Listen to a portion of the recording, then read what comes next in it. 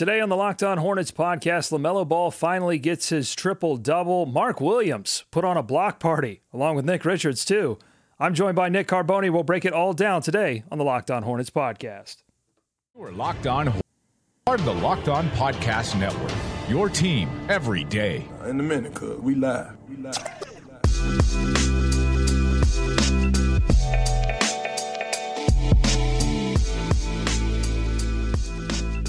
It's Locked On Hornets. We're part of the Locked On Podcast Network, your team every day. This episode is brought to you by our friends at FanDuel Sportsbook, the official sportsbook of Locked On. Make every moment more. Visit FanDuel.com/LockedOn today to get started. I'm Doug Branson. I'm over on the left-hand side. I'm usually on the right-hand side, joined by Walker Mail. He's out today. He's playing hooky.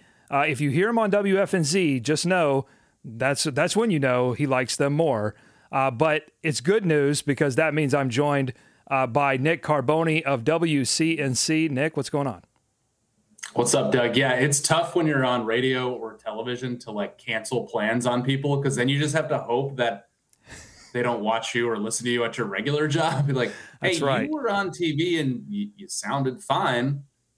Right. It's like calling out of school, when you were younger, and then you can't play video games because if you're playing video games, right, you're not sick, right? And so that's exactly. If you hear Walker on WFNZ, you know that he played hooky on Locked On, and that's okay. Look, he's leaving me in the left-hand side. That's dangerous. That's what he's doing is dangerous, and so that's on him. Whatever happens on today's show, whatever is said, I just want everyone to know it's on Walker Mail. You can attribute anything that I say today to Walker Mail, not to me. They're uncharted waters for the Locked On Hornets podcast.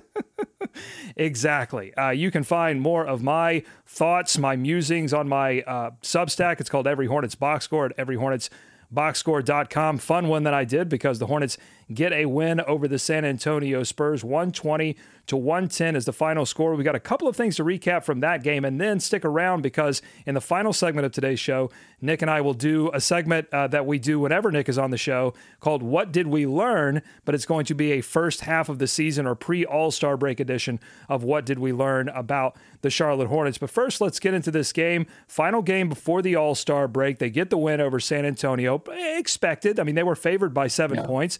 They end up winning by 10. I think the big story here, though, Nick, is LaMelo Ball, who finally gets a triple-double. He's been flirting with it for 3 games now. In 2 of those games, he was 1 rebound away. Now he finally gets it. 28 points, 12 rebounds, 10 assists. I'm going to ask you the same question that Walker and I asked each other in the last episode. What's gotten into LaMelo Ball?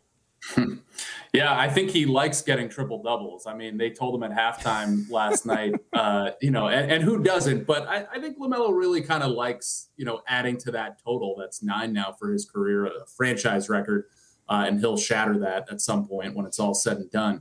But, he likes getting triple doubles. He likes helping the team in a variety of ways. He likes doing a variety of things on the basketball floor, and you have to love a player like that. I mean, he is just doing a whole lot. He's rebounding a little more. It was funny. I know you guys mentioned Steve Clifford's joke, I guess, the other night. I was in the press conference. Joke. It was like, I had to be like, is he joking? Ask LaMelo about the rebounding because he had 6 that night and he was 4 shy of a triple-double. So they told him at halftime last night, basically he was going to get there if he kept doing what he was doing, and he did. So I love it. I mean, you look at some of the best players in the league and all that they do and how well-rounded they are. Luka, LeBron, obviously, and now LaMelo is the second youngest to 1,000 points, rebounds, and assists. The only player to do it younger than LaMelo was LeBron James. So I think it's great. Hopefully it attracts another superstar down the road, but that's a different conversation. Now, I think you make a great point in that LaMelo Ball identifies as someone who can do a little bit of everything. And I think, honestly, a lot of young players understand now that is the new game because the game is so fast, because there are so many more possessions than in years past.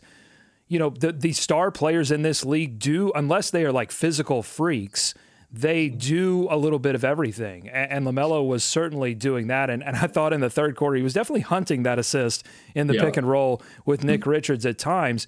But as Steve Clifford said after the game, LaMelo still, despite looking for that triple-double, he maintains a level of competitiveness that is unique for anyone in the league. And I think signifies what LaMelo is capable of if he keeps, improving on certain aspects of his game.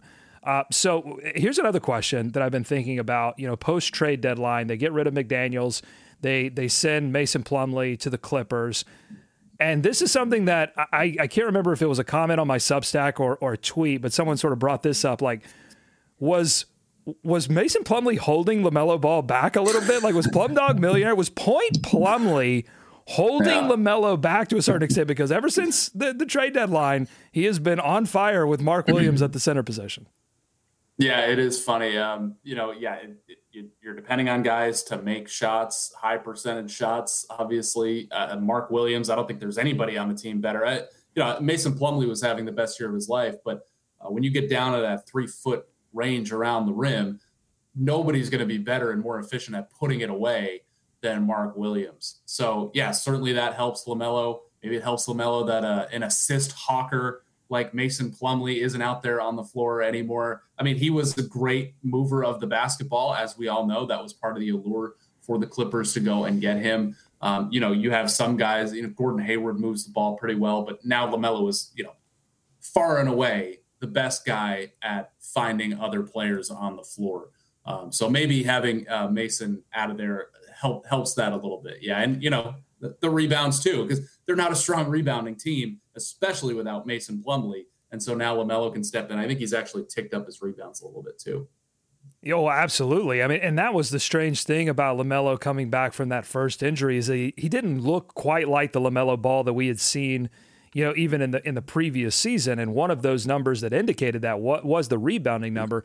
And I think you're right on the Mason Plumlee thing. Mason Plumlee was taking some of his assists, and Mason Plumlee, to his credit, was doing that without LaMelo Ball on the floor, while LaMelo was injured. And I think the offense sort of began to grow into Mason Plumlee while LaMelo was off the floor, and that didn't really revert back once LaMelo got back. So he was taking some of the assists. And you're right, Mason Plumlee was a far better rebounder than Mark Williams is now. And so LaMelo has been more aggressive on the boards. There were a couple of opportunities against San Antonio. Look, they gave up 20 offensive rebounds, but even still, there were a few opportunities. They could have given up 23, 24 had it not been for LaMelo getting in there and grabbing the basketball. He's aggressive when it comes to rebounding, and I hope that rubs off on Mark Williams, because we're going to talk about him in the second segment, but I'd love to see a little bit more aggressiveness from him on the boards. Final thing on LaMelo, as it relates to Mark Williams, we've gotten a little game sample here of Mark Williams at center, of LaMelo Ball running the pick and roll with Mark, and he got a few buckets in this one off that pick and roll Mark did against San Antonio. What have you thought of that relationship between LaMelo and Mark Williams in the pick and roll on offense? Yeah, I think it'll only continue to get better. I mean, the pick and roll offensively and defensively is really what Mark Williams has probably been working on the most since he's been in the league, because if he can kind of master that the way even, Cody Zeller was able to just dive down there and feel what the guard was doing, more with Kemba for him and even Mason Plumlee. Once Mark Williams kind of just masters that with that player, that can be a borderline unstoppable force on offense. And then you have the fact that LaMelo can shoot it. And then you have the fact that Steve Clifford keeps saying that Mark Williams is going to shoot it eventually. That'll be interesting in itself. So, he's getting the feel for it more and more. LaMelo and Williams are getting a feel for each other more and more. And, outside of the number one overall selection and a center from France, I think Mark Williams has a really good shot at being the future center of this franchise for quite a while. I think he's developing. I think you're seeing it in year one, the progress that he's made. So to have a 7-footer or, really a little bigger than that paired with LaMelo Ball, running that PNR, I mean, that's juicy stuff right there. I mean, that's something you should really look forward to going forward, especially when they start to perfect it and get the feel for it. Juicy. It is juicy. It is about feel. It is about rhythm, because I don't think it's quite there yet. And they were successful in this one, and I think that's more about San Antonio and what they've got going on defensively and size. They get rid of Pirtle, so you don't have to deal with that in the middle. This is a great matchup for Mark Williams, in terms of his offense. when he rolls hard, it's amazing, but it feels like it's taking some pretty incredible passes from LaMelo Ball. And, Mark Williams using all of that wingspan to make those pick and roll plays work. I think you're going to see in the back half of this season and into next season, hopefully, you're going to see things get a little bit easier in the pick and roll and Mark Williams still convert. And then sort of the evolution off of that, and this is what he had with Mason Plumlee in the few games that they played together, is the second level is, all right, yes, we've mastered the pick and roll in terms of I can find you, Mark, and you can score. But what is that next level? The next level is, all right, I can find Mark, and then Mark can kick it out. That is, we've seen Mark at times be an underrated passer, but we just haven't seen him much since he's been in the starting position. And I think that's about, just keeping things simple as he attacks matchups that are much more difficult than what he's been dealing with since he's been the backup center. Things are getting a little bit tougher, and teams are attacking him both on the defensive end, and teams are attacking him on the offensive end in terms of throwing a couple of doubles at him now that he's in the starting position. So interesting to watch. We're going to keep talking about Mark Williams in the second segment coming up on the Locked On Hornets podcast. Don't go to sleep on the Hornets just yet. Talked a lot about his offense, but what about his defense? I'll spoil it for you. It was pretty great, especially at the end of the game. 4 blocks. We'll dive into it. Plus, we got a premiere of Svi Mykhailiuk, a trade piece coming back to the Hornets. Actually got some run in this one because of a Terry Rozier injury. That's coming up on the Locked On Hornets podcast. But first, got to tell you about our friends at FanDuel Sportsbook, the official sportsbook of the Locked On Podcast Network. The midway point of the NBA season is here. It is now, and it's the perfect time to download FanDuel, America's #1 sportsbook, because new customers get a no-sweat first bet up to $1,000. That's right, $1,000. That's bonus bets back if your first bet doesn't win. Just download the FanDuel Sportsbook app. It's safe, secure, and super easy to use. Then you can bet on everything from the money line to point scores and threes drained. I was just looking up if FanDuel had some lines for you on the slam dunk contest, and I got this headline for you from FanDuel Sportsbook. NBA slam dunk contest odds favor Kenyon Martin Jr., okay, didn't know that existed, over Mac McClung. Also didn't know that player existed. So there you go. Figure out who you want to take there with FanDuel Sportsbook. Plus, FanDuel even lets you combine your bets for a chance at a bigger payout with a same-game parlay. Don't miss the chance to get your no-sweat first bet up to $1,000 in bonus bets when you go to FanDuel.com/lockedon. That's FanDuel.com/lockedon to learn more. Make every moment more with FanDuel, an official sports betting partner of the NBA. More Locked On Hornets ahead.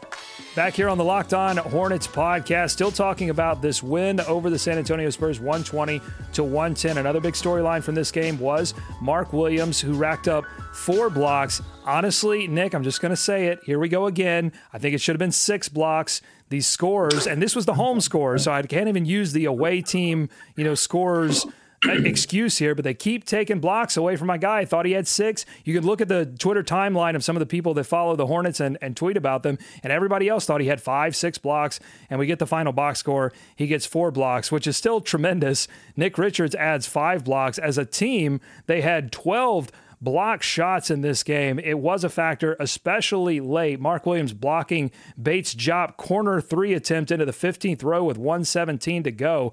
It was an incredible block. What did you see from Mark Williams defensively in this game?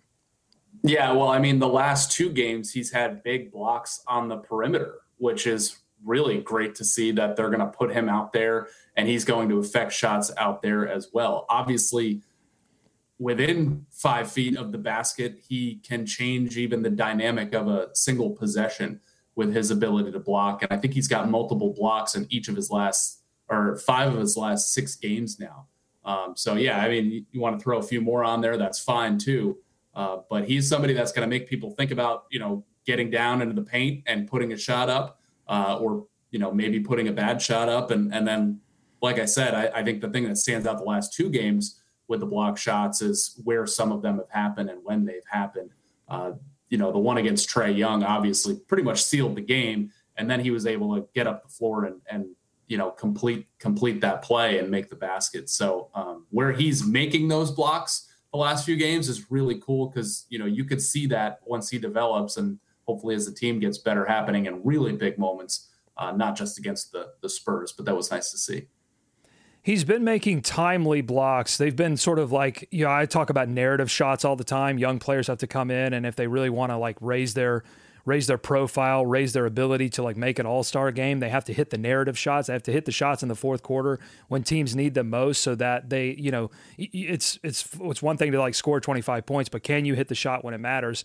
Mark Williams showing that he can make the defensive play when it matters. And I also think an interesting timing thing with Mark Williams is that he's making blocks after making mistakes. Like a lot of these blocks, if you look at them, are recovery blocks because Mark Williams gave up an offensive rebound or because Mark Williams made a mistake in pick and roll coverage and has to recover back, and he uses those amazing physical gifts to, essentially get a chase down block because he messed something up in the pick and roll coverage.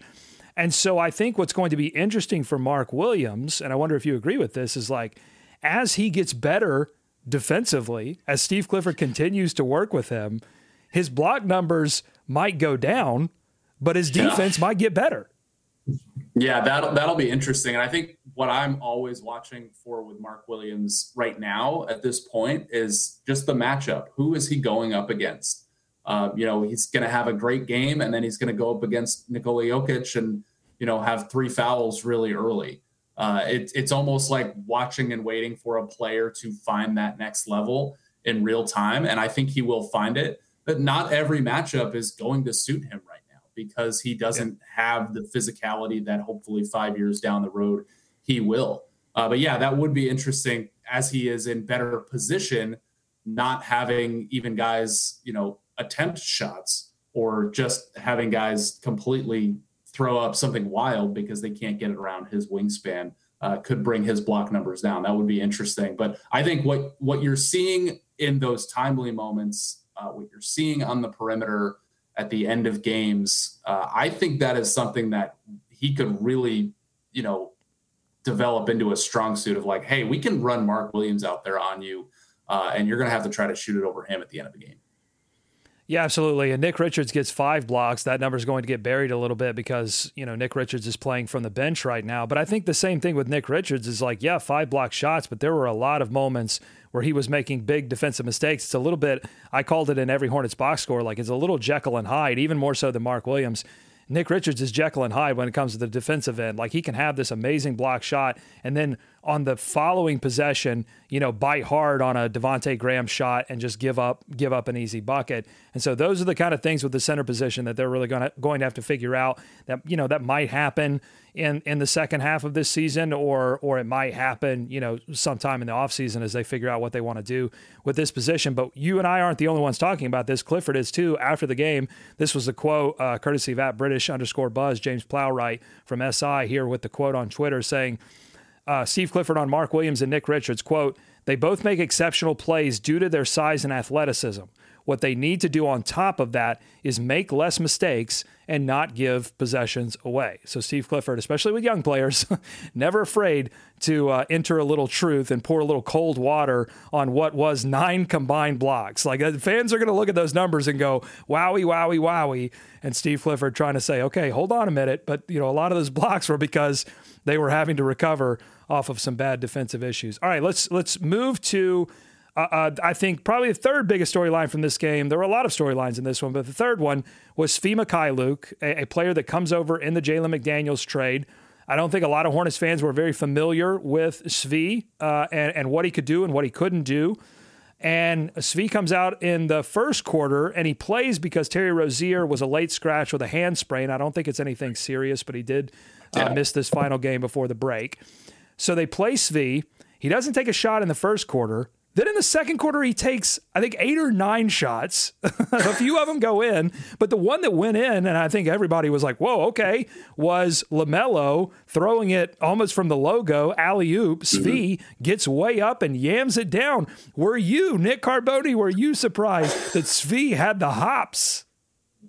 Yeah, I was surprised by Svi in general. I mean, I did not see that coming.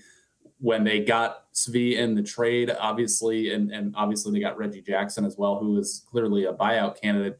You knew they weren't going to have a buyout situation with Svi just because of lack of interest, I'm sure, for him on the open market. So those guys were talked about as kind of just like throwaways in those deals. And all of a sudden Svi comes in here against the Spurs and puts up 12 points. I don't know how much of that is sustainable, but yeah, I was certainly surprised. I mean, he's a guy we've heard of. I remember watching in college at Kansas. He's a really, really strong college player. Haven't heard much about him until the trade this week. But, good for him. I mean, take advantage of an opportunity. The Spurs are going to give you that opportunity. But yeah, I'm not sure what we're going to see from Svi going forward, but it was cool to see that last night. I'll go with that. Oh, yes. Yes. I was wondering if you were going to land the plane. Game early I was wondering if you were going to land the plane, and you did it. You had an engine out, and you did it beautifully. Emergency landing on We'll Svi what we see. All right, so I have to go over a couple of these Svi plays. So I just mentioned the alley-oop, okay? Then he followed that up with a Euro and one through his Kansas teammate, Devontae Graham, who now plays for the Spurs. So a little rock chalk there. He attempted a step back off the bounce, and, I didn't know he had a step back. I mean, I didn't know Svi had a step back shot. And, I mean, he was brave. He gets a back cut dunk in that second quarter. He was all over the place. He also hit a big three. And I think that's the thing. If you were going to say, like, one thing that people knew about Svi is they could shoot threes. And he was struggling early on in this game to shoot those threes. He was missing them. But he did hit a big one in the fourth quarter. So it was nice to Svi. Him do a few things, because look, you've got a player back in the trade, to make things interesting in the second half of this season. I don't think that Svi Mykhailiuk is necessarily going to be in the long-term plans of the Charlotte Hornets. He's on an expiring contract. They can let him go at the end of this season.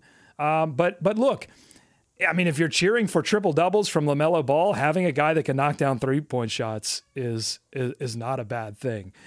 Final question before we go to what did we learn? So the Tankanistas are not going to like this win. That you get a 10-point win over the Spurs, and it looked dicey there. It didn't always look like they were going to win this game. They didn't necessarily dominate this game. It was tied after one quarter. It was pretty close after the second quarter. They pulled away in the third quarter. Okay, so you've now won a couple in a row. What are your general thoughts on what this roster can do moving forward, and how that's going to affect their ability to get one of those two draft jewels that are sitting there in this upcoming draft? Yeah, I mean, I think they've proven that they're not one of the worst three teams in the NBA, and there is kind of like a separator between Houston, San Antonio, Detroit overall. Although the matchup for the Hornets hasn't panned out, but then Detroit against everybody else, has not been good. Those are the worst three teams in the league. Then you've got the Hornets, and then I think you go up to the Magic, and they're a young team, so we'll see what happens to them. So I think their fans are gonna have to, maybe not accept the fact, but at least come to terms with the fact that you're gonna lose that 1.5% chance at the number one overall selection. It's going to be down to 12.5% come lottery night, probably, because you weren't able to offload Terry Rozier. You weren't able to offload Gordon Hayward, at the trade deadline, and those guys are healthy, and those guys are professional basketball players, and they're not bad. So you pair that with a healthy LaMelo Ball and a surging rookie center in Mark Williams, who is, night in and night out, kind of closing the gap between his play and where Mason Plumlee was at. You're kind of intact right now as a team. And they won consecutive games heading into the All-Star break. They haven't won consecutive games at many points during the season. I mean, I think 3 times maybe at this point. So this is not going to be, in my mind, a bottom 3 team in the league. And you're just going to have to hope the ping pong balls bounce your way. Yeah, and I don't know if you noticed this pregame, but the like hand device that Kelly Oubre was wearing is gone. The splint is gone. So he looks like he's closer and closer returning. So I think you're right. Coming up on the Locked On Hornets podcast. Don't go to sleep on the Hornets just yet. What did we learn from this pre-All-Star break period? It's going to look different, certainly, in the post-All-Star break period of this season, but Nick and I are going to look back and see if we can ascertain some things that we learned from that pre-All-Star break period. All ahead on the Locked On Hornets podcast. Back here, final segment. It is a recurring segment here on the Locked On Hornets podcast whenever we have Nick Carboni on the show, and it's called What Did We Learn? Typically, we're looking back at the week that was, but since we are here at the All-Star break, I want to ask Nick, what have you learned from the entire portion of the season that has come before the All-Star break in terms of the Charlotte Hornets? Well, I've learned what Mitch Kupchak's perspective on this season so far is, because we had not heard from him all season until the morning after the trade deadline when he did a conference call with the media while he was scouting somebody in Paris, somebody he may not end up having the ability to draft. But I think a lot of us think of this season as a reason to reset and really build around LaMelo. I thought that, if I were the general manager, I would have tried to make more trades at the deadline. I'm not sure I would have been successful based on what I had to work with, but I really viewed next offseason as a reset, and I don't think Mitch Kupchak views it that way. So I learned that. I think in his mind, this isn't as off track as many of us believe that it is. I think that in terms of free agency, this is a conversation for another podcast probably, but that they would probably look to add Miles Bridges back into the fold. And there you go. There's a 20-point a game scorer back in the mix. And then you layer into that a lottery pick, probably and hopefully a pretty good one.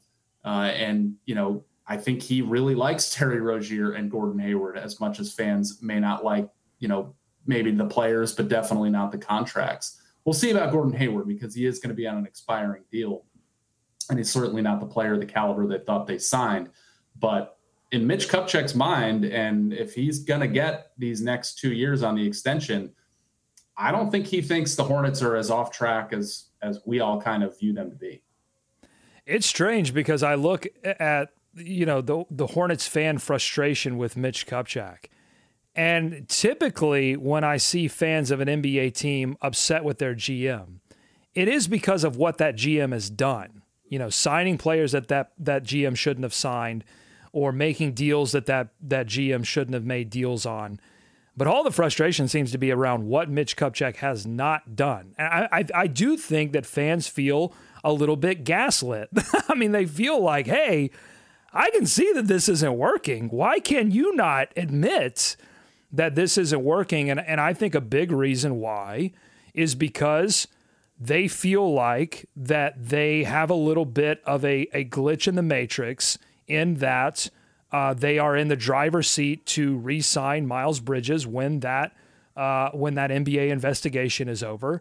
And I really feel like there's a feeling within the organization that, hey, we can have our cake and eat it too. We can be bad enough to get enough of a chance at one of those top 4 picks. It's an amazing draft from really, I think, 1 to 5. Like if you get to 6, that's trouble, but 1 to 5, you've got a pretty guaranteed good rotation player, maybe all-star. And if you get Victor, obviously it's game changing.